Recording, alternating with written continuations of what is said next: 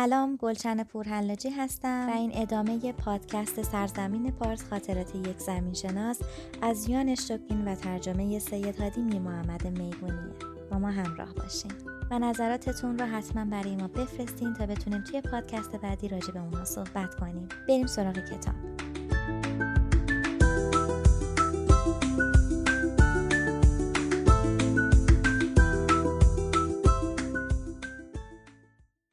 ورود به ایران و اولین برداشت‌ها.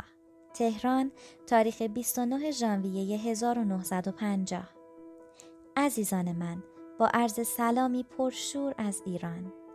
اولین نامه‌ای که در شب ورودم به پایتخت ایران از هتل برای والدینم نوشتم این گونه شروع شد. در حالی که همچنان تحت تاثیر سفر با هواپیما و اولین ساعت حضور در تهران قرار داشتم. هنوز هم کاملا باورم نمیشد که همکنون در وسط آسیا هستم. آنچه که در این زمان کوتاه از غذایی که دیروز در آمرسفیل برای خداحافظی با هم صرف کردیم تا به وقایعی که الان میبینم واقعا از حد تصورم خارج است. دنیای اینجا آنقدر زیباست که آدم دیوانه میشود.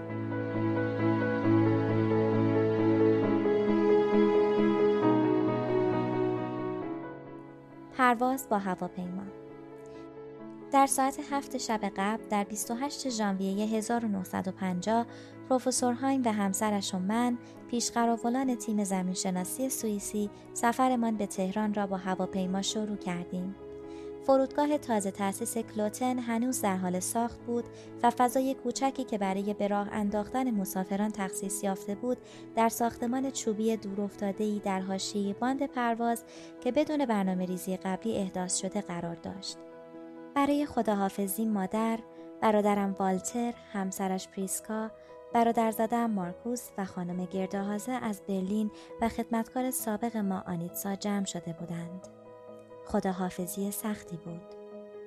یک هواپیمای 4 موتوری ملخدار متعلق به شرکت اسکاندیناویایی SAS که گنجایش حمل تقریباً 24 مسافر را داشت ما را به سوی آسیای صغیر می برد.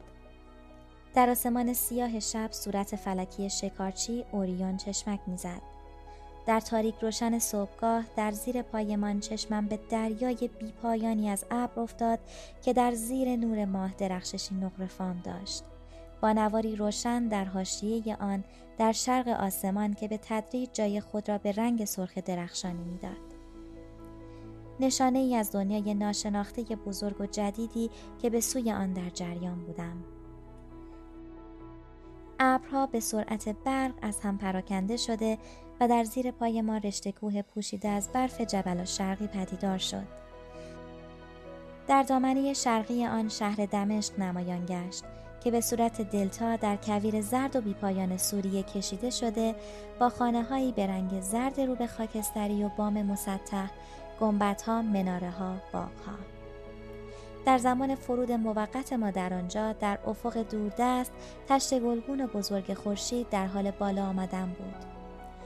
در ساختمان فرودگاه احساس نامشخصی داشتم. مردان ریشو با عبا و چفیه، اصوات نامفهوم حلقی، حروف انحنادار. در ادامه پرواز ساعتهای متوالی کویر لخت زرد، سرخ و خاکستری، منظره‌ای که تا به حال ندیده بودم و ناگهان آب. نخل‌ها و رود سرخ فرات که به آرامی در بستر پرپیچ و تاب خود پیش می‌رفت و کمی پس از آن رودخانه دجله. جنگل نخل بغداد و بعد از آن دوباره تا مدت‌ها هیچ و سپس چیز دیگری به سرعت توجهم را به خود جلب کرد. در افق نوار سفید درخشانی پدیدار شد. این سفیدی بالا و بالاتر آمده و به تدریج به صورت قله‌ها و تیغه‌های کوه به صورت کوهستانی عظیم شکل گرفت که سرزمینی که در ورای آن قرار داشت را همانند رازی گرانبها از چشم‌ها می‌پوشاند.